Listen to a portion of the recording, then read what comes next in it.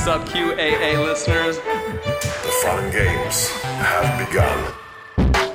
I found a way to connect to the internet. I'm sorry, boy. Welcome, listener, to Chapter 109 of the QAnon Anonymous podcast, the QAnon is Wrong About Human Trafficking episode. As always, we are your hosts, Travis View and Julian Fields. This week, we do not have Jake with us. He's had gum surgery after being shot in the mouth with a paintball gun. Tragic. Yeah, so, He's at home, he's recovering, he's a little high on opiates, but we wish him a quick recovery. Yeah, please, America, keep feeding people synthetic heroin when they have, gum grafts. There are signs all around us. A new wave of satanic panic is gripping the United States, this time firmly attached to the soft QAnon Save the Children movement. And they are wreaking havoc on real efforts to combat child sex trafficking. This belief in an invisible supernatural war between good and evil is nothing new. It manifested strongly in the 1980s when many Americans posited that the forces of darkness were actively corrupting, kidnapping, trafficking, abusing, and sacrificing children on a mass scale, right under the noses of Christian parents.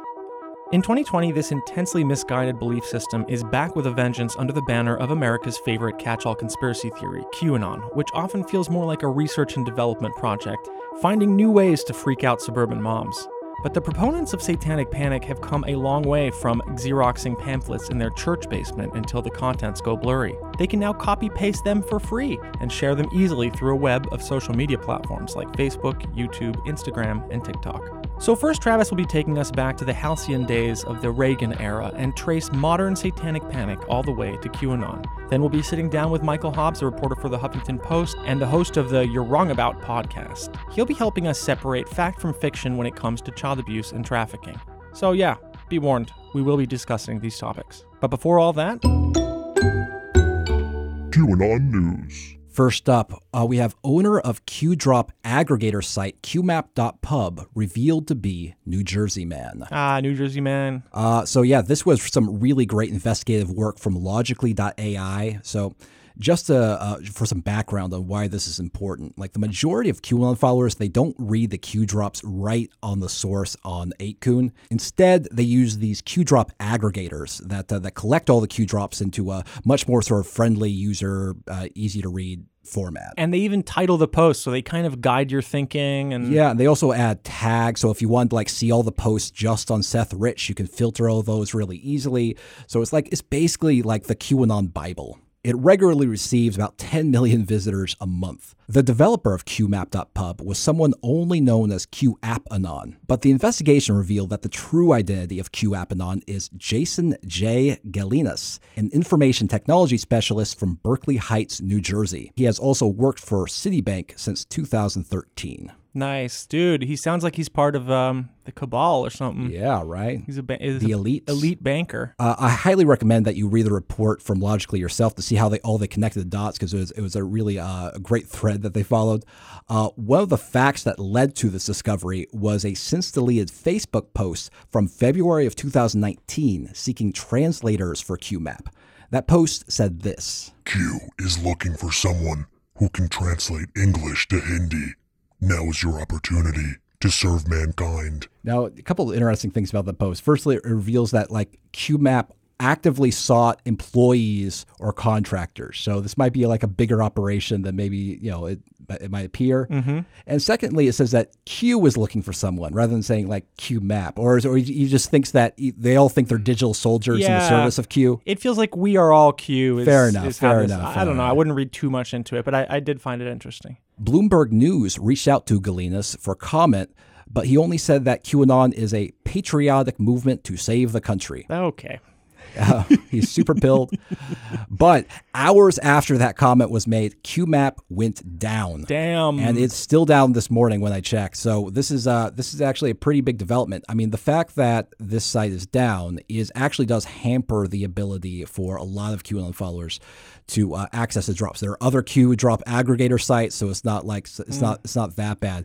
But this was the main one. This was the big one. They might have to, start for the first time inventing stuff out of thin air, Travis. Do you think they'll be able to? I think they'll manage. I love that this guy was also involved in a new project called the Armor of God, which was supposed to be basically a replacement platform for your social media. And it just makes me laugh, the idea of digital armor that God gives you to fight your online crusade. For my next story, Democratic opponent of QAnon congressional candidate Marjorie Taylor Greene drops out of the race. He's his Twitter's no longer up. Yeah, he is disappeared. Disappeared. This is very sudden and shocking.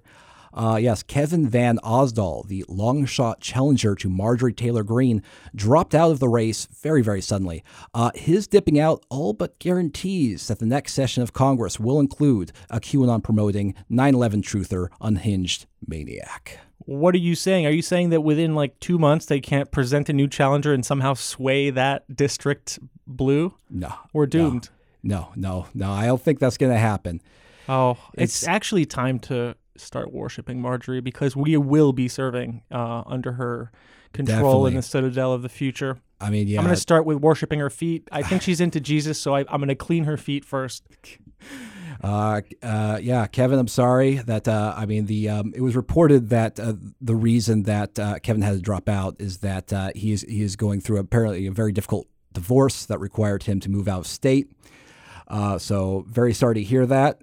It's always rough, but I don't mean to make you feel even worse than you already do, but your divorce may be accelerating the rise of fascism. So that's unkind to him just demographically. Even if he had the support of the DNC or something overt, or even decent coverage from the media, which he didn't have, I think he would have been, like you said, a long shot. Let's not accuse fair enough. poor Kevin of being in league. But yeah, I guess rest in peace that campaign, and our hopes that anyone will stand in front of Marjorie, even temporarily, even in a long shot. Even the slimmest of odds are now gone. So just know, great. Yeah, Biden's going to do this, right? Like a month out. For my next story, Mike Pence cancels fundraiser with QAnon followers after a report from the Associated Press. Are you happy? I am happy. Oh. Actually. So this past week, Vice President Mike Pence was scheduled to attend a fundraiser in Montana. Now, normally there's nothing that wrong with that, but AP reported that this particular fundraiser was being hosted by a couple of QAnon enthusiasts named Karen and Michael Borland of Bozeman, Montana. So after that report was published, the Trump campaign told the Associated Press that Pence wouldn't attend the fundraiser after all, but they didn't provide a reason. No, because it has nothing to do with that. Yeah, sure. I mean, I really like this development because it shows that even the Associated Press, they're taking seriously how cozy the Trump administration, the White House, is with QAnon and QAnon followers, and they're trying to expose when they try to nuzzle up to them. I mean, this kind of thing. For example, when a QAnon follower, entered the White House in 2018, that wasn't an Associated Press story. But now now it feels like the mainstream media are I don't know, they're doing the kind of work that I like to see. For my next story, Connecticut state legislator defends QAnon. So this past week, Twitter user Young Nutmeg, which is a great name, shared a photo of Connecticut State Senator Eric Bethel's car. And this car displayed a "Where We Go One, We Go All" sticker on the rear windshield. Nice. So this naturally raised questions about whether Bethel is into QAnon. And in a statement to Connecticut Public Radio, Bethel confirmed that he is a QAnon believer, but he claimed that he holds to a more moderate version of it, yes. saying this. Mm-hmm. I don't believe in many of the wild-eyed theories reportedly associated with the QAnon movement about pedophile conspiracies or satanic cults. However, stopping corruption in politics, holding government accountable, and protecting individual freedoms are values I do believe in, which the movement has come to represent.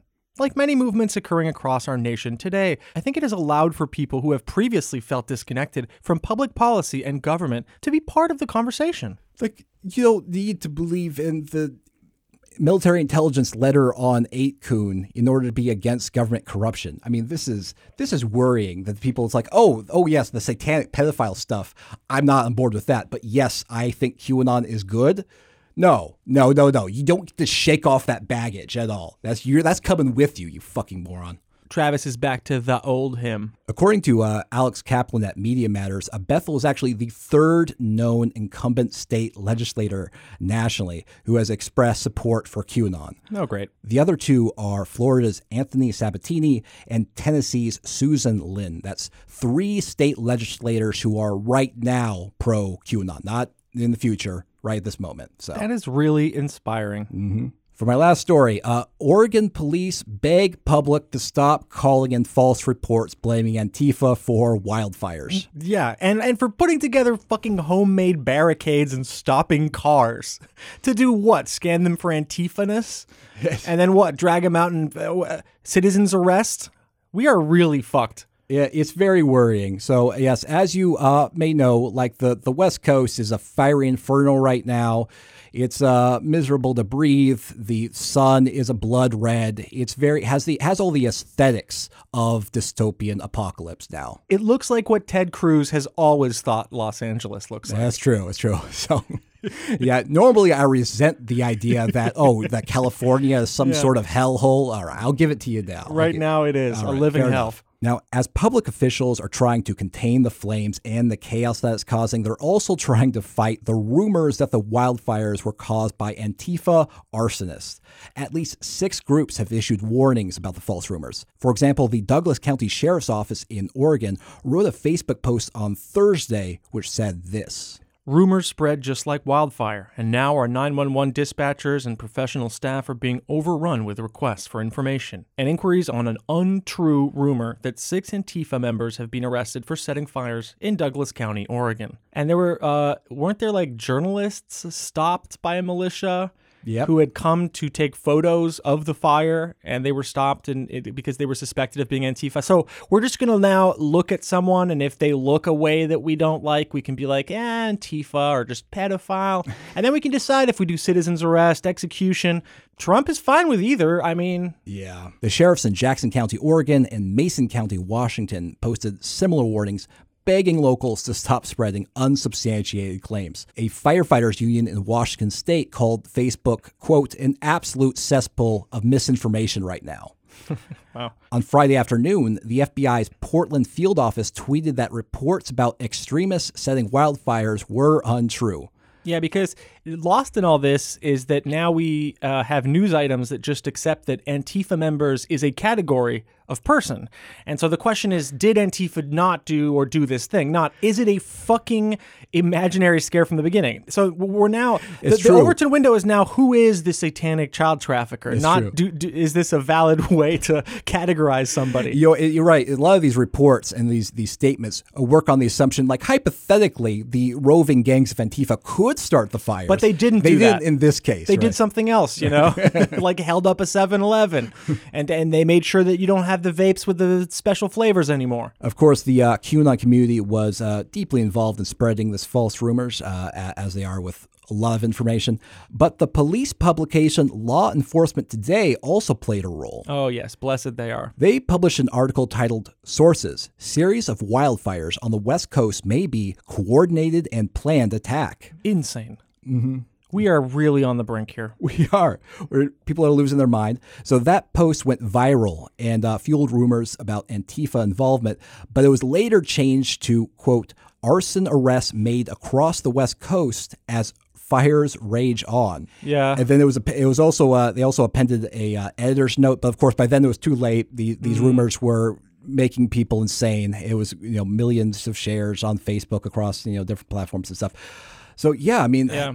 It seems like one of the strategies for defending your community against fascism is setting it on fire, Travis. Of course. You want everyone to burn down, including your neighbors, your loved ones. Well, you don't have one. You have like an underground bunker and you're all, equal they, thems, and you don't have parents. But if you did, you would want to set them on fire, set mom and dad on fire, of course.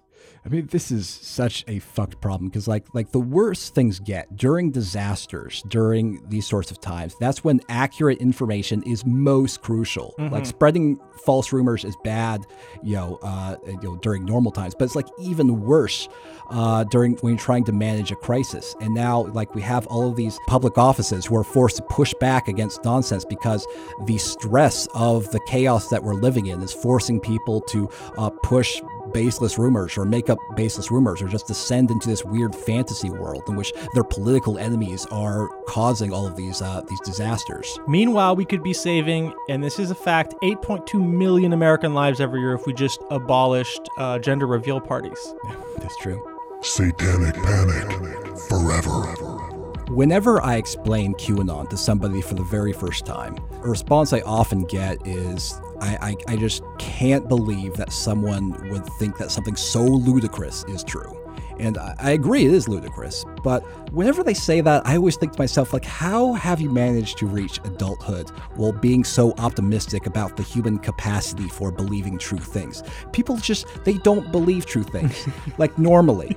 They believe whatever makes them feel less lonely or less powerless or makes them feel less terrified of mortality. Why would you limit yourself to stale facts when you could instead dine from the buffet of wild stories that are much, much more enticing? Yum. In fact, I would say that if you see someone spouting obvious batshit nonsense with a totally unearned sense of confidence and moral superiority, rest assured that is normal human behavior. That's it is right. what they do. And if you expect any better of them, then really that's your fault for having unrealistic expectations. I feel like we just started the lesson and you've already hit my fingers with a ruler. I want to make sure that you need to have, it's important whenever dealing with people, have high standards but low expectations. Now, on one level, I get what it's like to be grabbed by an irrational worry over the well-being of children. I have a 15-year-old daughter whose phone I have turned into a surveillance and monitoring device to ensure that she is not kidnapped or groomed by some predator. Now, like, I know You're running like a domestic prism. I mean, yeah, of course. My fucking house. There's no one to blow the whistle. Right? Who's the Edward Snowden? The dog? So, like, I know statistically, like, I'm more likely to kidnap my daughter than, like, someone else. But that still worry kind of, like, creeps up on me. Where she be doing? Someone might be doing harm for her because, like, it's just our instinctive concern about children. It's not governed by math or reality. And that's just the way it'll always be. So with that in mind, I think it's important to remember that there's actually little about the QAnon community that's totally unprecedented. People often compare the QAnon movement to the satanic panic of the 1980s. Now, for those who aren't familiar, this was a nationwide moral panic that made worried parents convinced that Satanism and ritualistic child abuse was on the rise in America. Parents, the media, law enforcement, and even some members of Congress were convinced that there was a satanic cult in every neighborhood just looking for an opportunity to snatch up their children to perform depraved rituals. Researchers usually argue that this mass hysteria was caused by two factors. First, the rise of the two-income household in the 80s meant that there was an increased demand for daycare services. The anxiety of being separated from children more often than the previous generation meant that parents were more open to paranoid stories of stranger danger. Secondly, Christian fundamentalism was on the rise. Evangelists like Jerry Falwell promoted a version of Christianity that depicted the forces of good and evil battling in our world. This gave rise to Christian anti-occult crusaders who claimed that Dungeons and Dragons or rock music were introducing children to Satanism. This was the era of the Chick tract. Yeah. I love how they played records backwards to find satanic messages. Yeah, it turns out if you play music backwards, it sounds pretty satanic. It's not how you're supposed to do it. For the purposes of this study, we will focus on the number 666 and its use in the Universal Product Code. Most people don't realize that 80% of all toys on the market have occultic influence, and these are the most popular. When these forces met, it worked people up into a frenzy and arguably did even more to damage people's lives than QAnon has. It's true that people were baking rock songs. Yeah. for symbols. No, they went out into the forest to try to find evidence of, it's like if sticks were arranged in a certain way, that was evidence of a satanic ritual. Yeah. Fear over preschools led to several closing. In Chicago, a janitor at a child care center was accused of boiling and eating a baby. That sounds like a bad choice of cooking. Sounds like old-fashioned, like British cooking. In North Carolina, children said that teachers had tried to feed them to sharks, I guess. What do you mean? So not chop them up and feed them like in bits, like, but like, no, just feed them whole. And they didn't succeed. No. They escaped, I guess, the sharks. Okay, thank God. Wow. You know what? That sounds like a pretty fun cartoon to make. Sometimes children said that they had been taken to graveyards to kill baby tigers or to dig up and stab corpses. Why were there baby tigers in the I don't know. graveyards? They often talked about sacrificing animals. This was a big part of the Satanic Panic.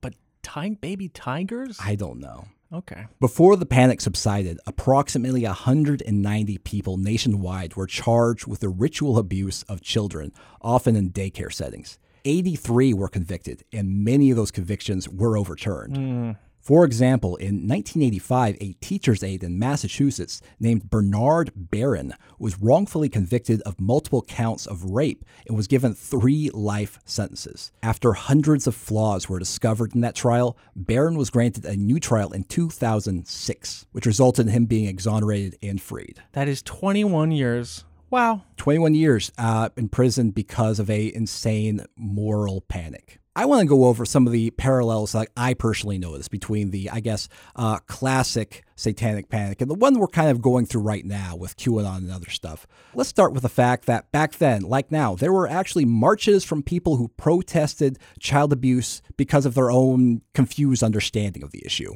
In the 80s, demonstrations were inspired by probably the most famous story to come out of the Satanic Panic era, the McMartin preschool case. In 1983, the director of that preschool, Peggy McMartin Bucky, and her son Raymond were accused of hundreds of instances of child sex abuse. Those allegations included creating child porn, engaging in satanic rituals, and animal abuse. The allegations first arose after a mother of a McMartin student named Judy Johnson claimed that a McMartin teacher sodomized her son. Now, there are lots of reasons to doubt the credibility of her claims. For example, Johnson first started to suspect her son was abused after he started to have painful bowel movements. And it seems like there are lots of possible explanations for that besides, She also made a number of other bizarre claims, such as that the people at the daycare had sex with animals and that the accused teacher flew in the air. Oh, there we go. He's a flying sodomizer. Yep, terrible.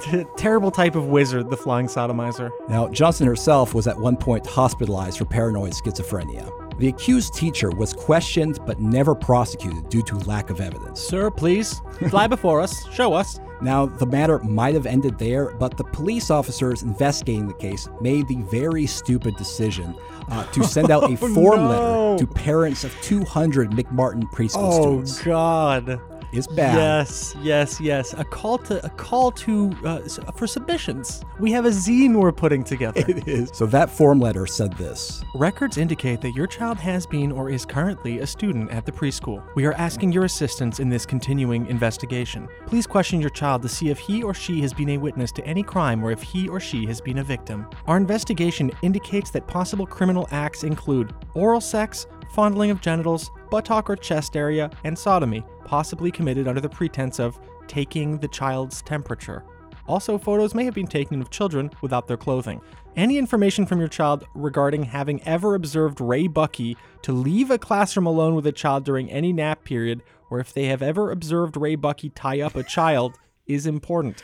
Wait, what? This is like you're just feeding them the story. Exactly. This is a well thought out Stephen King novel. This is like, it's like they're feeding them details. It's not even like, hey, we're investigating criminal activity, so ask your children. No, it's like, oh, here are some examples. Here are some things that your child might say back to you. On a scale of 5 to 10, how many times did this man Bucky sodomize you? I know. I mean, God, like if I received this letter, I'd be freaked the fuck out. Of course you would. Losing my mind. Yeah. What the fuck is this letter? So this naturally made the parents extremely concerned. A social worker named Key McFarlane was brought in to interrogate 400 students. This is such a bad snowball now. McFarlane operated under the theory that children wouldn't disclose abuse they had endured without special techniques designed to encourage that disclosure. My God. In practice, this basically meant badgering the children until they provided the answers that the interviewer wants to hear.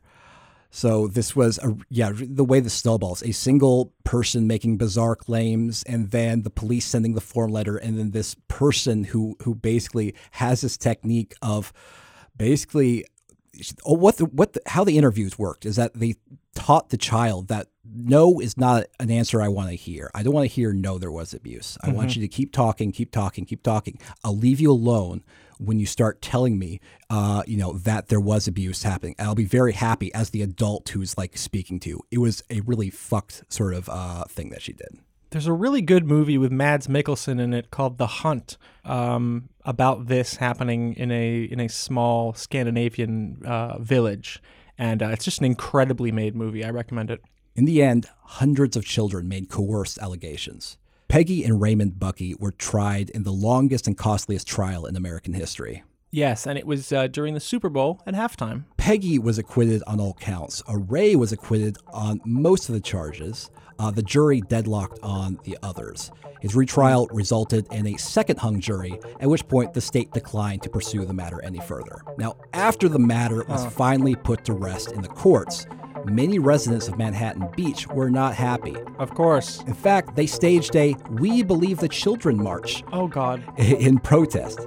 Here's how the LA Times reported on that march in 1990. Several hundred residents, some pushing strollers and carrying signs and bumper stickers declaring "We Believe the Children," marched through the streets of downtown Manhattan Beach Saturday evening to protest the not guilty verdicts 10 days ago in the McMartin preschool case. Organizers said they planned the children's rights protest soon after a Superior Court jury ended the 6-year-old case by clearing Ray Buckey and his mother, Peggy McMartin Buckey, of 52 child molestation charges. Quote, "The crime that occurred inside the courtroom was almost equal to the crime that occurred outside the courtroom," Tim Wheeler, the father of 2 former McMartin pupils, told about 500 cheering supporters at a rally after the mile-long march.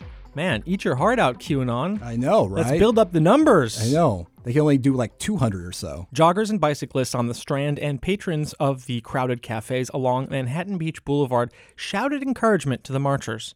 The dozens of children in the group tied pink and yellow ribbons on fire hydrants, street signs, and car door handles along the route.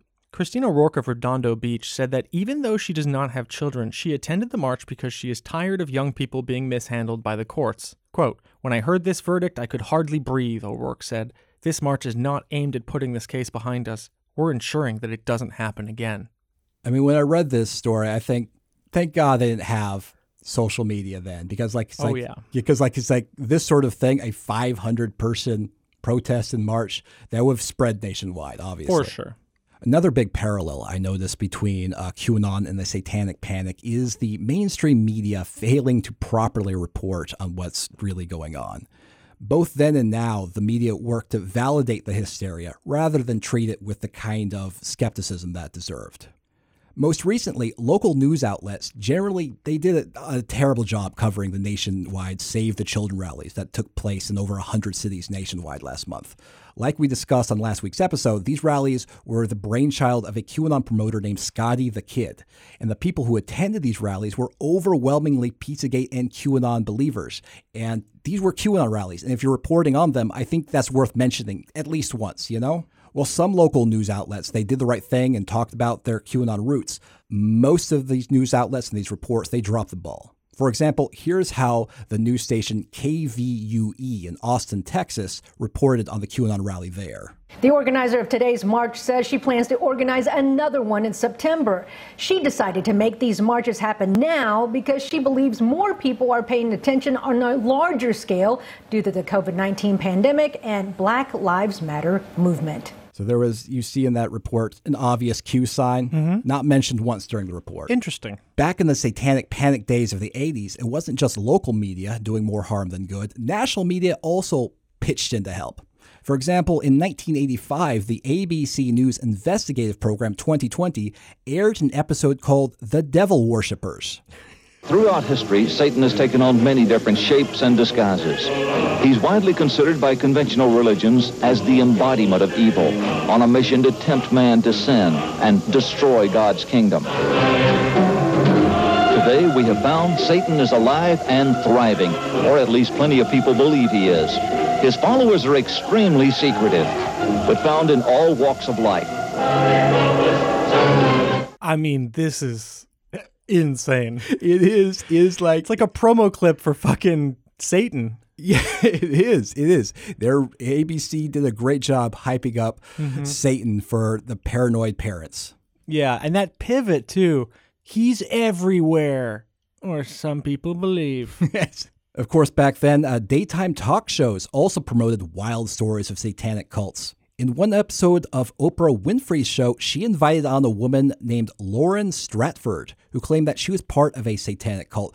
Stratford, in her book, Satan's Underground, purported to tell the true story of her upbringing as a baby breeder, and these babies were supposedly used for sacrifices. My next guest was used also in worshiping the devil, participated in human sacrifice rituals and cannibalism. She says her family has been involved in rituals for generations. She is currently in extensive therapy, suffers from multiple personality disorder, meaning she's blocked out many of the terrifying and painful memories of her childhood.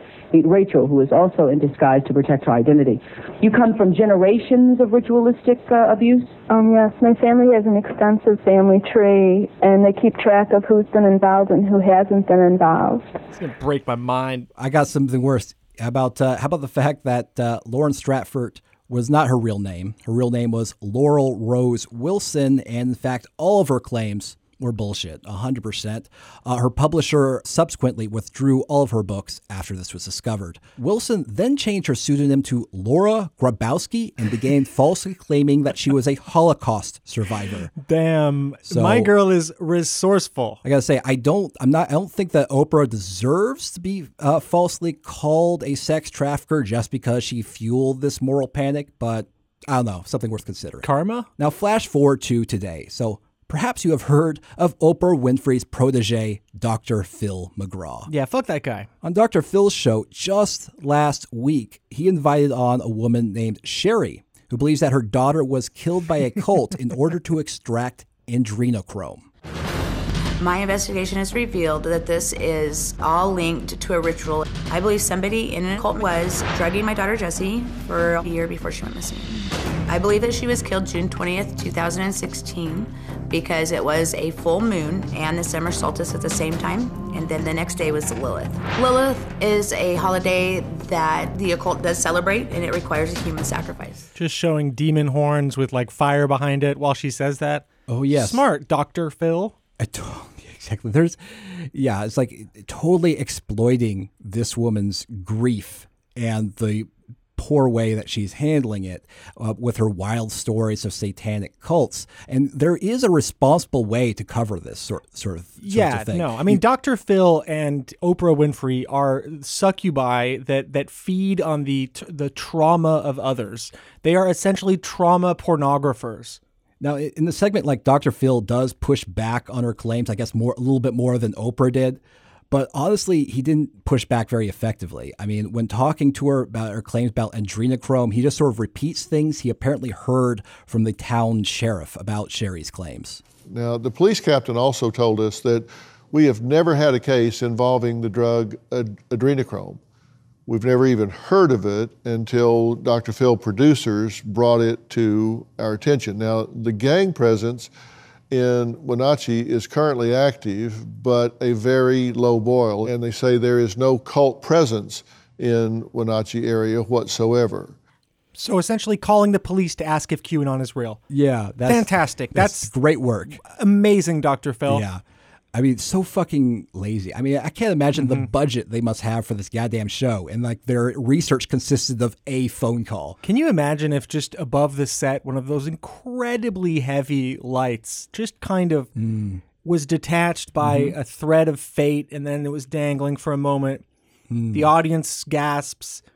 Dr. Phil continues to talk, and then it Say falls. Say no more. Say no more. I've got the rest. You've set it up. I can see the rest in my mind's eye. Like a Kinder Egg punched by a child, his skull, and inside there's beautiful gifts that come out, little toys. Another parallel is pilled police officers, problem then and now. Remember a few weeks ago on the show, we discussed about the prevalence of QAnon-believing cops. I mean, officers have been spotted pushing QAnon in the states of Washington, California, Florida, and Illinois. Honestly, it weirds me out that this problem hasn't gotten more attention because it's fucked that they're QAnon-believing police officers. Q cops are just a smaller natural outgrowth of them already believing in replacement theory. Yeah. I mean, the Ku Klux Klan is essentially a conspiracy theory organization, and they had a nice overlap with the cops. And sure enough, cops in the 80s were also totally pilled on dumb stories about Satanists performing child abuse rituals.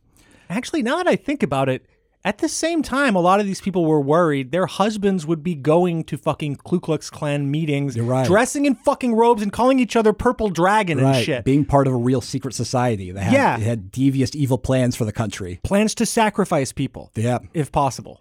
For example, in February of 1985, an FBI agent held a 4-day seminar titled Daycare Center and Satanic Cult Sexual Exploitation of Children. That just sounds like you're running the exploitation. It's very badly worded. Sounds like a how-to.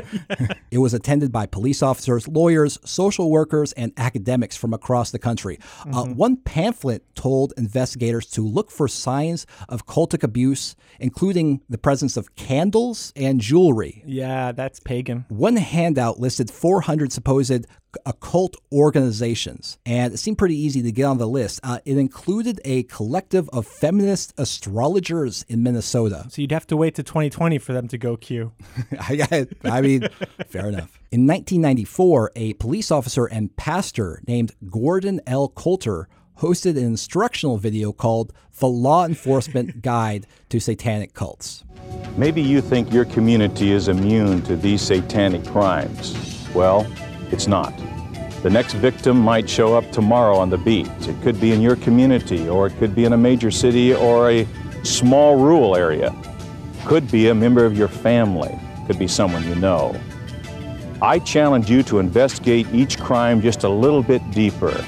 Let's stop this heinous crime that's going on in the name of the devil.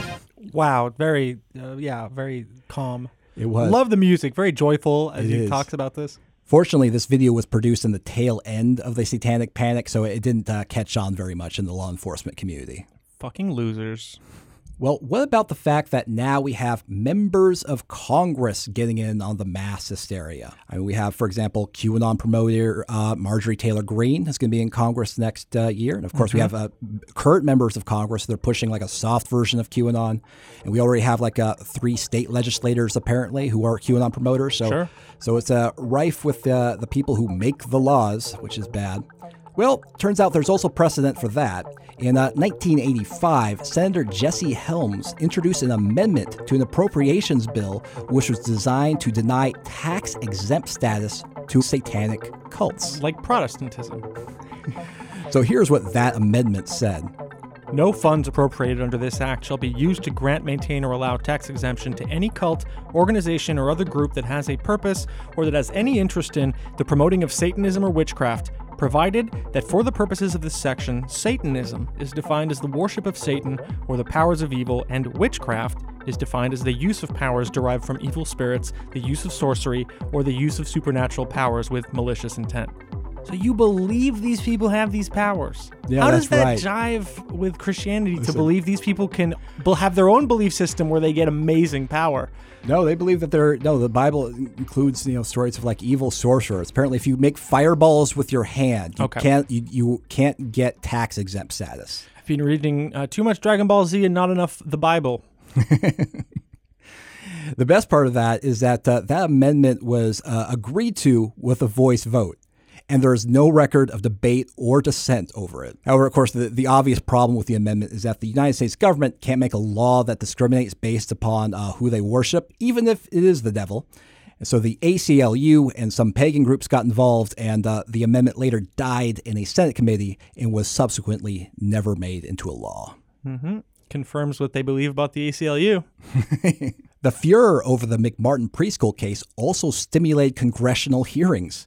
Key Farlane, remember the woman who coerced all those sorts of allegations from the children, said this to the House Ways and Means Subcommittee on Oversight. I believe that we're dealing with a conspiracy, an organized operation of child predators designed to prevent detection. The preschool, in such a case, serves as a ruse for a larger, unthinkable network of crimes against children. If such an operation involves child pornography or the selling of children, as is frequently alleged, it may have greater financial, legal, and community resources at its disposal than those attempting to expose it.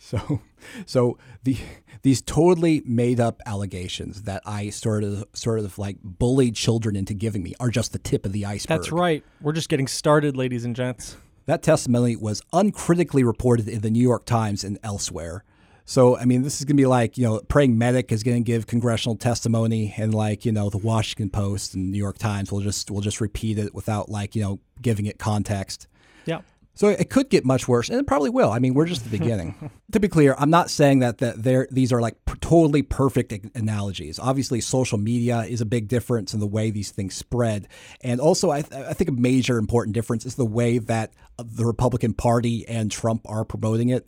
And since, QAnon is just gearing up, it's impossible to tell whether this mass hysteria will eventually fade like the satanic panic did. Fade or just go into a cycle of dormancy preparing for the next wave. Right. It never fades. It can only be dormant. It's just locked underneath our feet. It's herpes. You always have it. It just flares up sometimes. Exactly. But probably the most clear parallel between QAnon and the satanic panic is that the people who buy into this nonsense love not actually understanding the issue they claim that they're passionate about. Instead of dealing with the real facts around child abuse, they make up statistics and stories that sound right to them. And today, this kind of misunderstanding is causing real-world harm. Jessalyn Cook of the Huffington Post recently reported that QAnon conspiracy theories about child abuse are making it harder for nonprofits to help real victims. For example, when the Wayfair conspiracy theory was popular, people flooded the human trafficking hotline with bogus tips.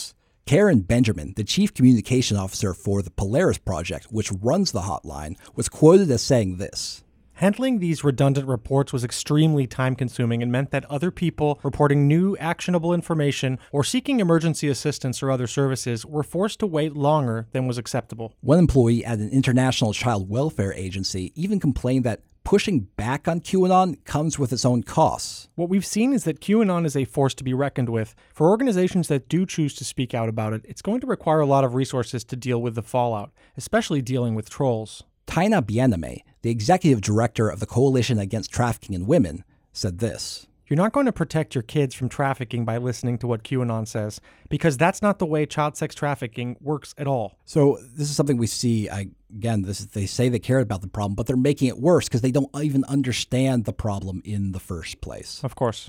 That's why we're going to try to get to the truth of the matter with our guest today. I'm joined by Michael Hobbs. He's a journalist for the Huffington Post and a host of the podcast You're Wrong About. Mike, thank you so much for coming on the show. Thanks so much for having me. Big fan. So I'm really excited to talk to you today because you do really fantastic work dispelling myths around child sex trafficking. You've been talking to prosecutors and other experts who directly deal with this topic. You've been diving into the research, and QAnon, they've just been an engine for misinformation about this. So hoping you can help dispel some myths for us. Yes. So let's talk about let's start by defining our terms. Like, how exactly does law enforcement define child sex trafficking? The central problem with human trafficking and what brings us all of these conspiracy theories and what makes it so easy to twist this issue into whatever you want it to be is the vast gulf between the legal definition of the term human trafficking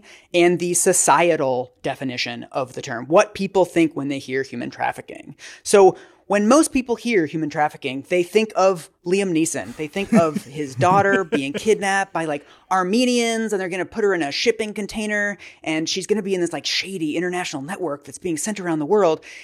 That is a straightforward moral panic. That is an urban legend. That form of trafficking, of children being kidnapped, sold into these vast international networks, that is fake. It's a conspiracy theory all the way down. The problem is the legal definition of trafficking. And when you hear about, there's been this many confirmed human trafficking cases, or there's been this many prosecutions of human trafficking this year, the legal definition encompasses things like forced marriages in South Asia. It encompasses anyone who is doing any work of any kind to pay off a debt. So if a woman from Kenya moves to the United States and she has to borrow money to pay off her plane ticket, and she does that with her nannying job, that is under the law human trafficking. And when it comes to children, human trafficking covers anyone who trades a sex act for anything of value. So a pimp is not required, recruitment is not required, coercion is not required. If you are a homeless teenager and it is cold and raining and you're desperate and you agree to have sex with somebody so that you can sleep at his home, that is human trafficking. Technically, he is your trafficker. Legally speaking, that is an act of human trafficking. So we have this vast array of legal acts that are happening, none of which are good, but all of those get boiled down into this pop culture Liam Neeson understanding of the term, and they're just not the same. I mean, so it sounds like, the problem is that like when law enforcement tracks this stuff, their definition is like so incredibly broad, like that it can encompass like lots and lots of things that are bad to varying degrees. But it's like, when people hear sex trafficking, they go exactly to like the worst case, most dramatic scenario. Yes. I mean, I should say I have spoken to the two major human trafficking organizations in the United States that are perpetuating a lot of these sort of stranger danger myths of human trafficking. Neither one of them can provide me with a single example of a child being trafficked by a stranger on an airplane.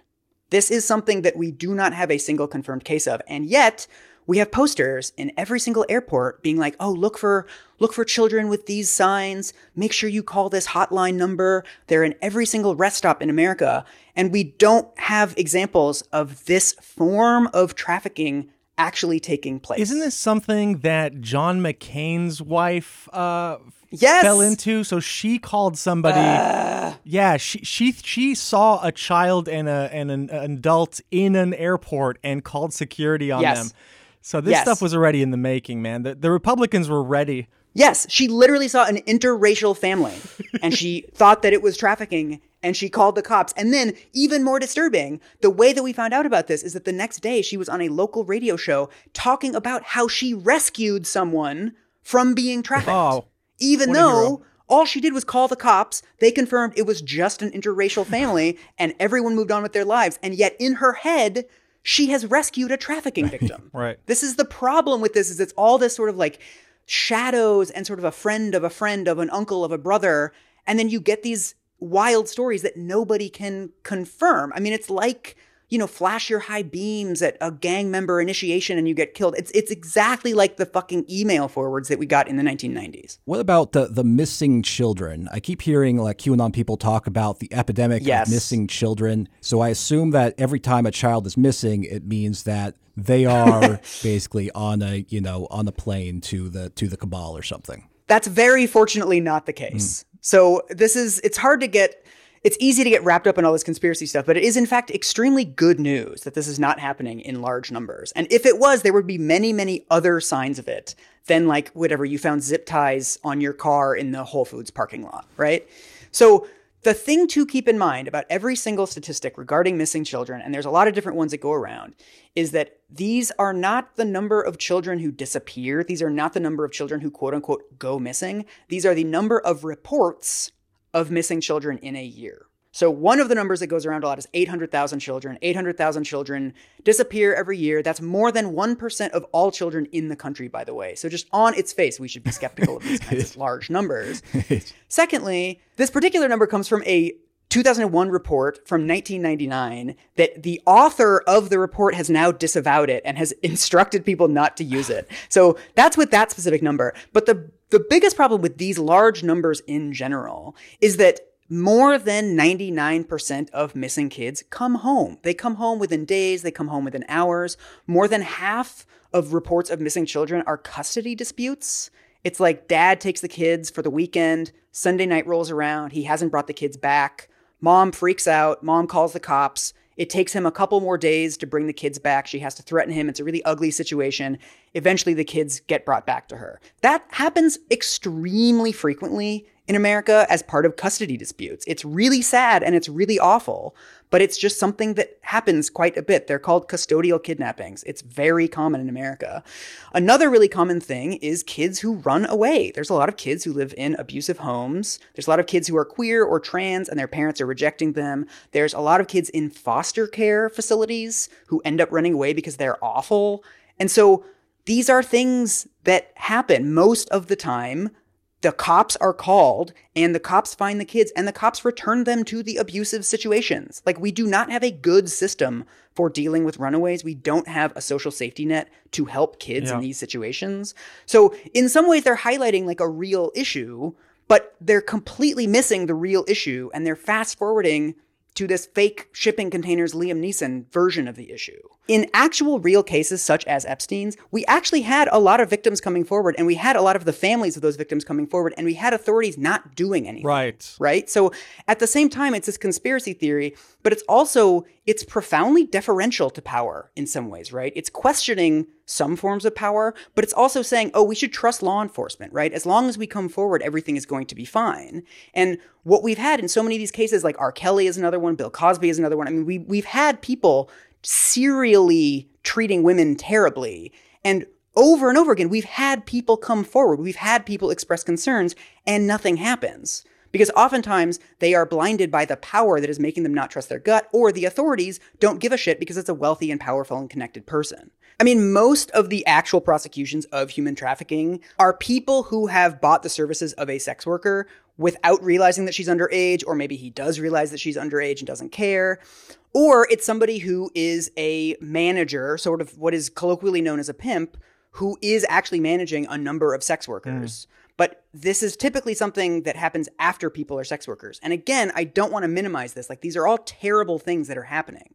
But the extent to which actual trafficking is real, it is a problem that is concentrated among poor people, people of color, otherwise vulnerable people who are being exploited by someone who is manipulating the fact that they do not have other recourse to any other social services or support. It's a targeted problem among particular populations that the same people squawking about QAnon stuff do not give a shit about, right? If you really want to end this form of trafficking, end homelessness. Like, having actual options for kids who are under 18 to go sleep in a shelter rather than sleeping on the streets, that would do way more to prevent trafficking than 1 million prosecutions. So again, you don't want to minimize this and you don't want to take away anybody's individual experience, because there really are like some terrible experiences that people have. And this is a problem in the United States. But the conspiracy theory version of it puts all of that under the law enforcement system, right? They think that we can prosecute our way out of it. They think that we can take the same approach that we took to the war on drugs of just, oh, let's mass incarcerate our way out of this problem, rather than solving the underlying vulnerabilities, which are mostly homelessness and the foster care system. You know, it seems like the real version of this problem is less dramatic than the QAnon version, but it's also more depressing because in the QAnon fantasy is like the idea is like there's going to be a solution. It just involves raising awareness or possibly arresting the right people or exposing the right people for the evils that they have committed. Like, once that happens, then the problem will be over. But it seems like the real solution is going to be is more complex, because the problem is so complex, and it's going to have to be systemic, you know, providing support systems for these vulnerable people. And one thing that I haven't heard anybody mention so far is Satan. It's almost like it's completely fucking unrelated to that. The way that my podcast co-host Sarah Marshall put it was that we have this desire for helplessness. We actually know what the solutions to these problems are. Like, we've known for decades that poor and abused and marginalized kids have a lot of problems, and they need as much social support as possible. They need safe places to sleep. They need safe adults to go to where they can tell them about abuse and have something actually happen. Like, they need accountability mechanisms. We know all these things, but we haven't fixed them. Like, how long have we known that the foster care system is completely broken? For decades. But it's something slow, it's something boring, and it's something that primarily benefits marginalized populations. Like, these are populations that we don't want to think about very much. You know, people who are poor, people whose parents are on drugs. These are not people that we're interested in actually helping. And so this is where we get this construction of the sort of white suburban teenager who's like kidnapped from her upstairs bedroom of her parents' home when, you know, the entire myth of trafficking depends on this idea of like it's happening everywhere. It could happen to anyone. It's all around us. And that really isn't true. It's a problem of specifically vulnerable populations who we know what they need and we are not giving it to them. So this is my central frustration in this, is that it's not that this is not a problem. It's not that it's completely made up. It's that it's just much more boring and less exotic than they want it to be. Are you saying that when I go onto Facebook, into my favorite Facebook group and share memes, that I'm actually not helping? You're actually, unfortunately not. The impact font is not the only thing you need to know to solve a social problem. It's right in the name, impact. I mean, I do think one of the most harmful myths of this is this idea that we constantly need to be raising awareness of human trafficking. That this is something that goes around. This is the same Coney 2012 bullshit that we've had for 15 years. I used to work in development. I worked in development for 11 years before I became a journalist. There's actually a pretty limited number of issues on which awareness alone will actually do anything meaningful. There's actually very specific legal changes that we need in America to solve the problem of commercial sexual exploitation of children.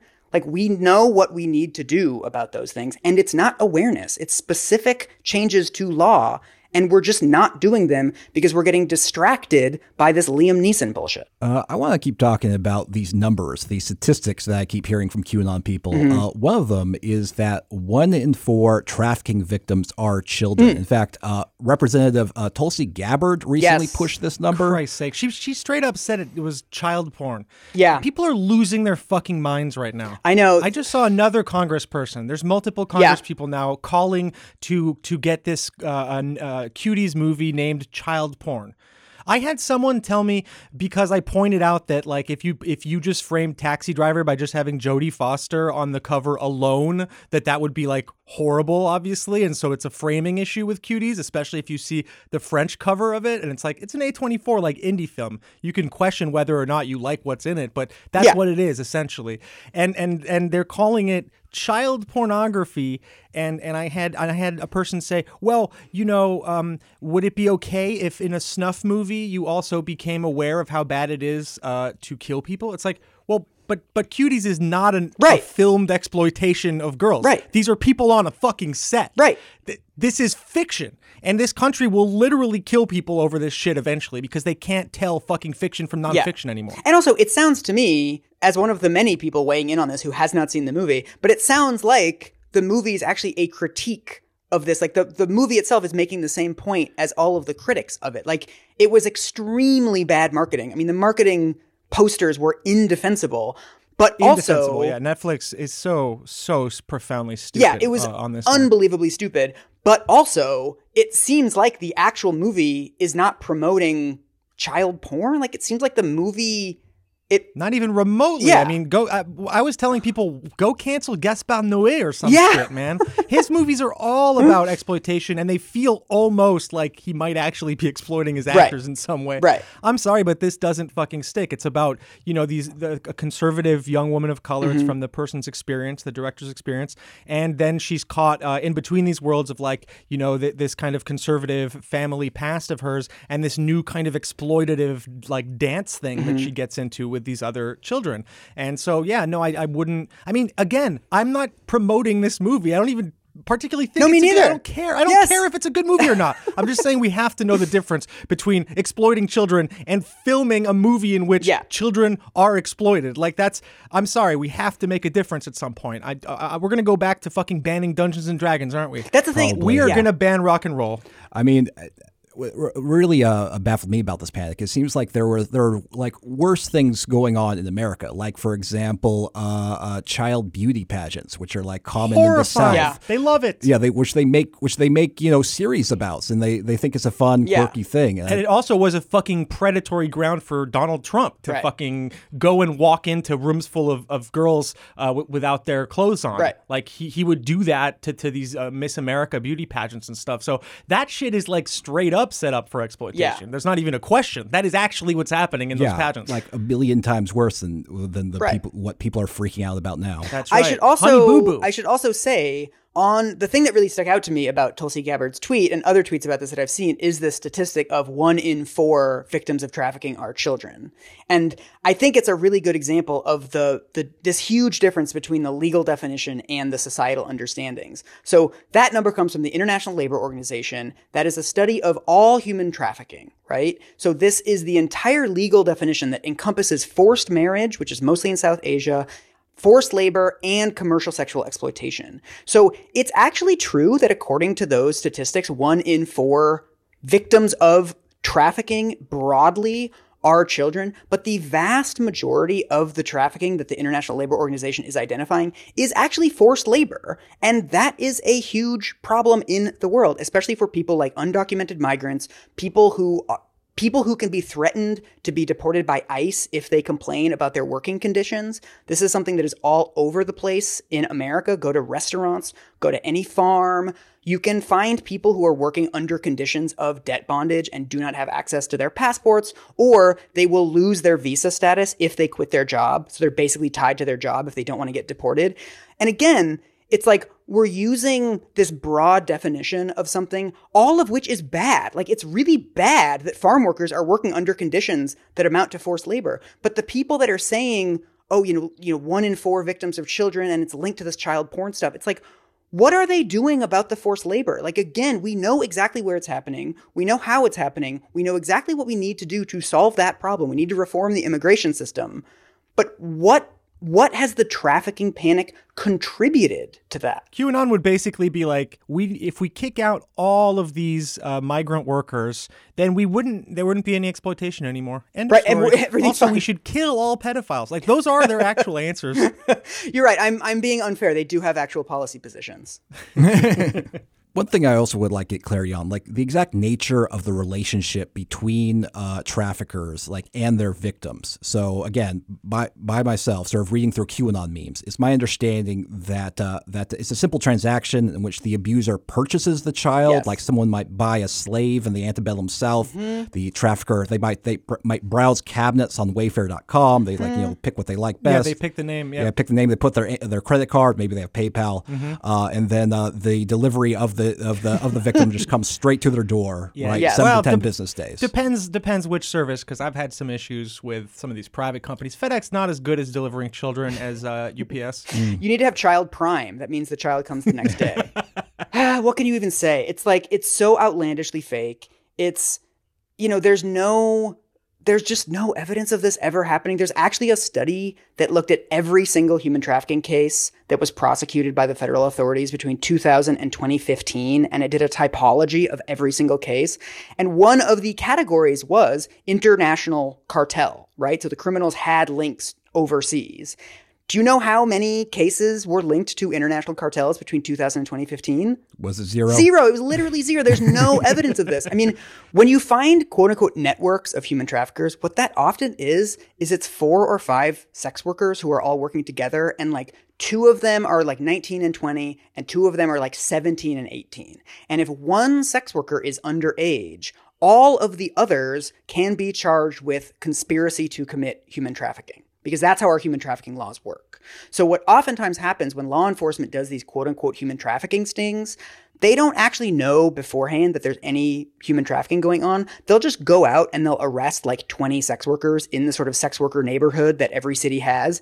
And then it'll turn out that 1 or 2 of them is underage. And then all of a sudden, bingo, the cops can say, oh, we just busted up a human trafficking ring. And it's like, either those sex workers might not have known each other. If they did know each other, it was more like, well, she's broke, she's addicted to drugs. I'm helping her not get murdered doing this line of work. And that can be prosecuted as a quote unquote facilitator of human trafficking. So a lot of the actual arrests that we're seeing for human trafficking are not what the public understands as traffickers. Right. And I had a question about the Project Underground Railroad, which is a kind of pro-Trump guy running it. It's been around for a few years now, and he has kind of given a head nod to Wayfair, where he was like, oh, we've got that under control kind of thing. Don't worry about it. Not denying, its factual basis, basically.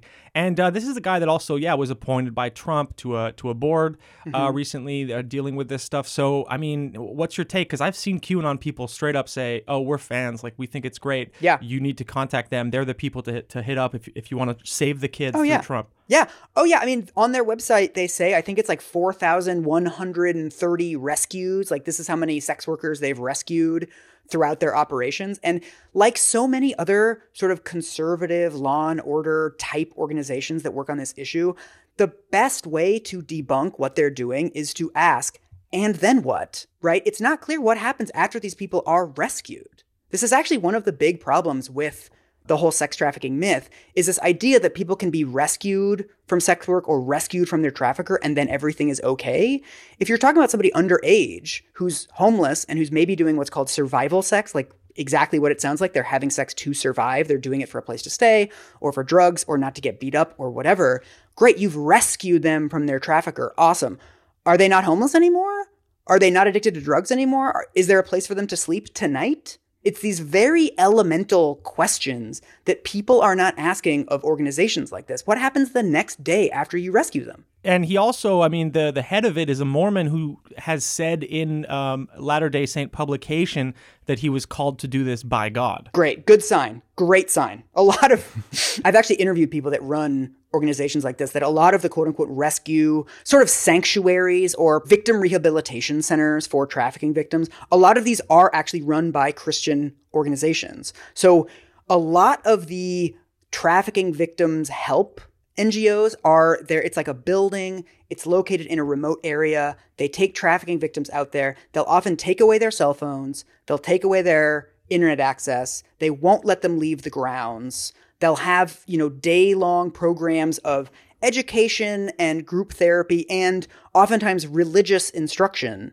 that the people have to sign up for to continue staying there. And oftentimes they'll sort of sign up for an entire year and they effectively can't leave for an entire year and they don't have contact with the outside world for that entire year, or they can sort of earn contact with the outside world, like an hour of internet access, if they behave well. Kind of problematic and like a little bit like trafficking to me. Like you're literally confining somebody to this space. You're forcing them to go through all of these motions that may not actually be all that good for them, right? And yet that is not trafficking because we're saving them, right? We're doing it for their own good.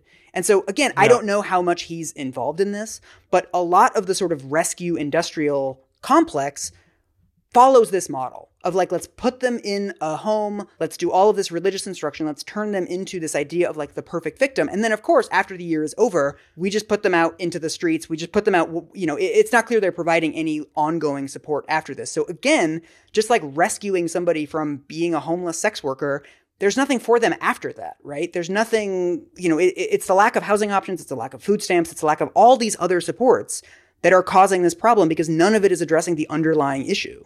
Why aren't there posters in airports saying, here are the signs of domestic abuse. Here are the signs that a kid is being abused by her parents. Here are the signs that a partner is being abused by her boyfriend. These are the signs. Here's the number to call. It's actually interesting to me that we don't have those because we know that domestic abuse is actually relatively prevalent in our society. Like that's pretty well established.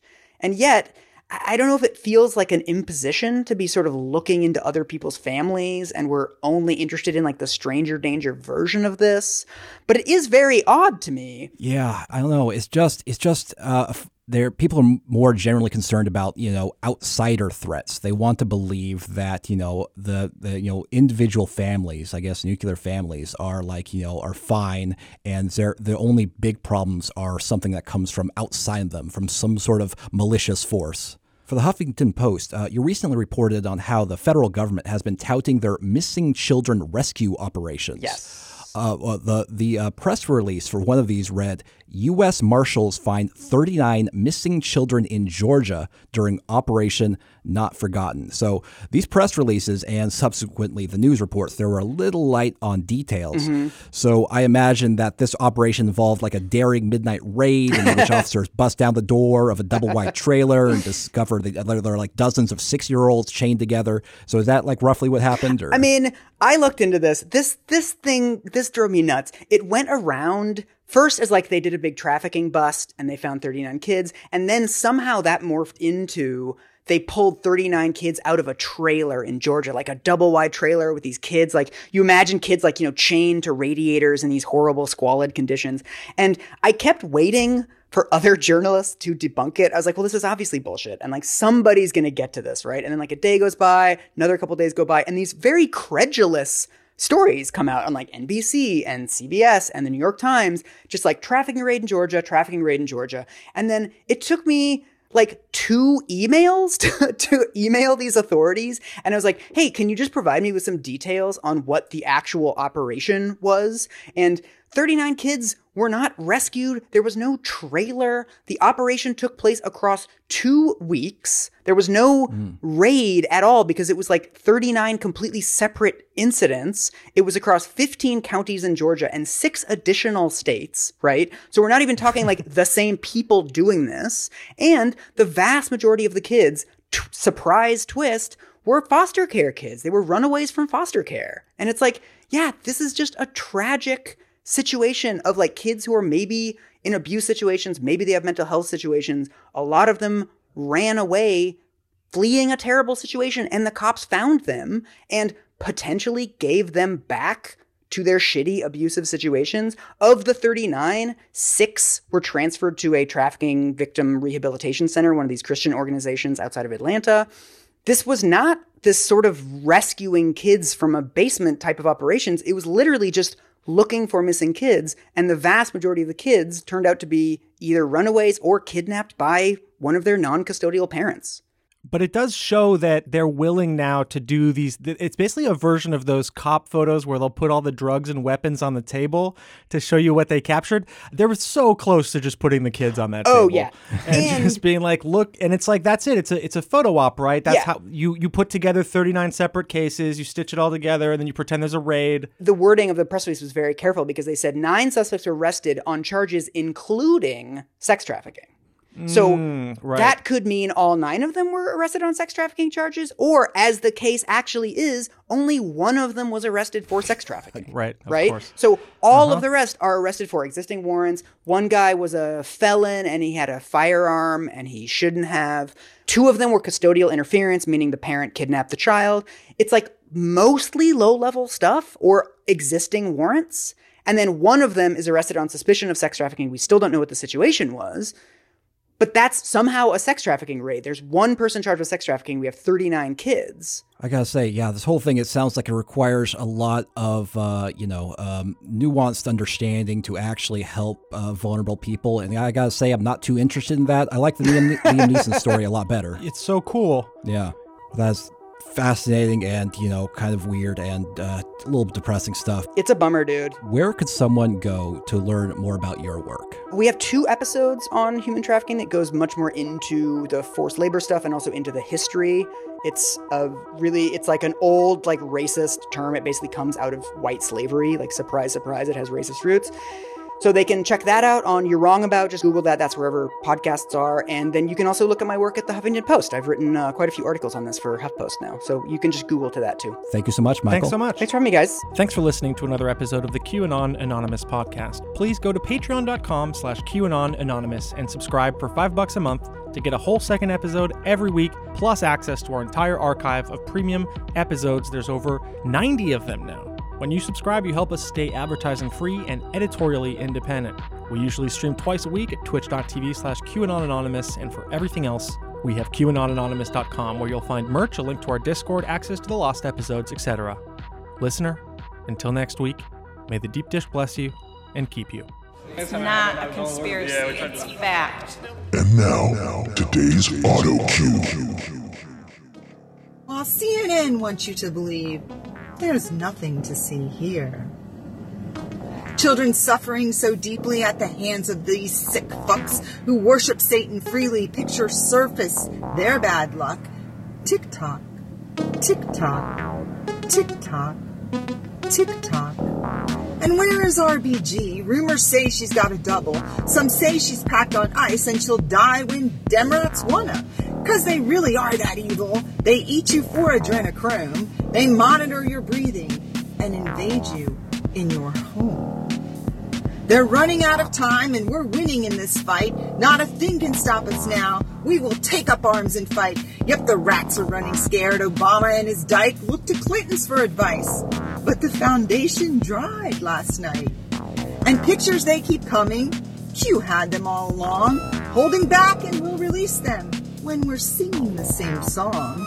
Evil bushes, crooked Hillary, laundered money, erase history, snatch the children for their cult, tunnels, book deals, sex, and art.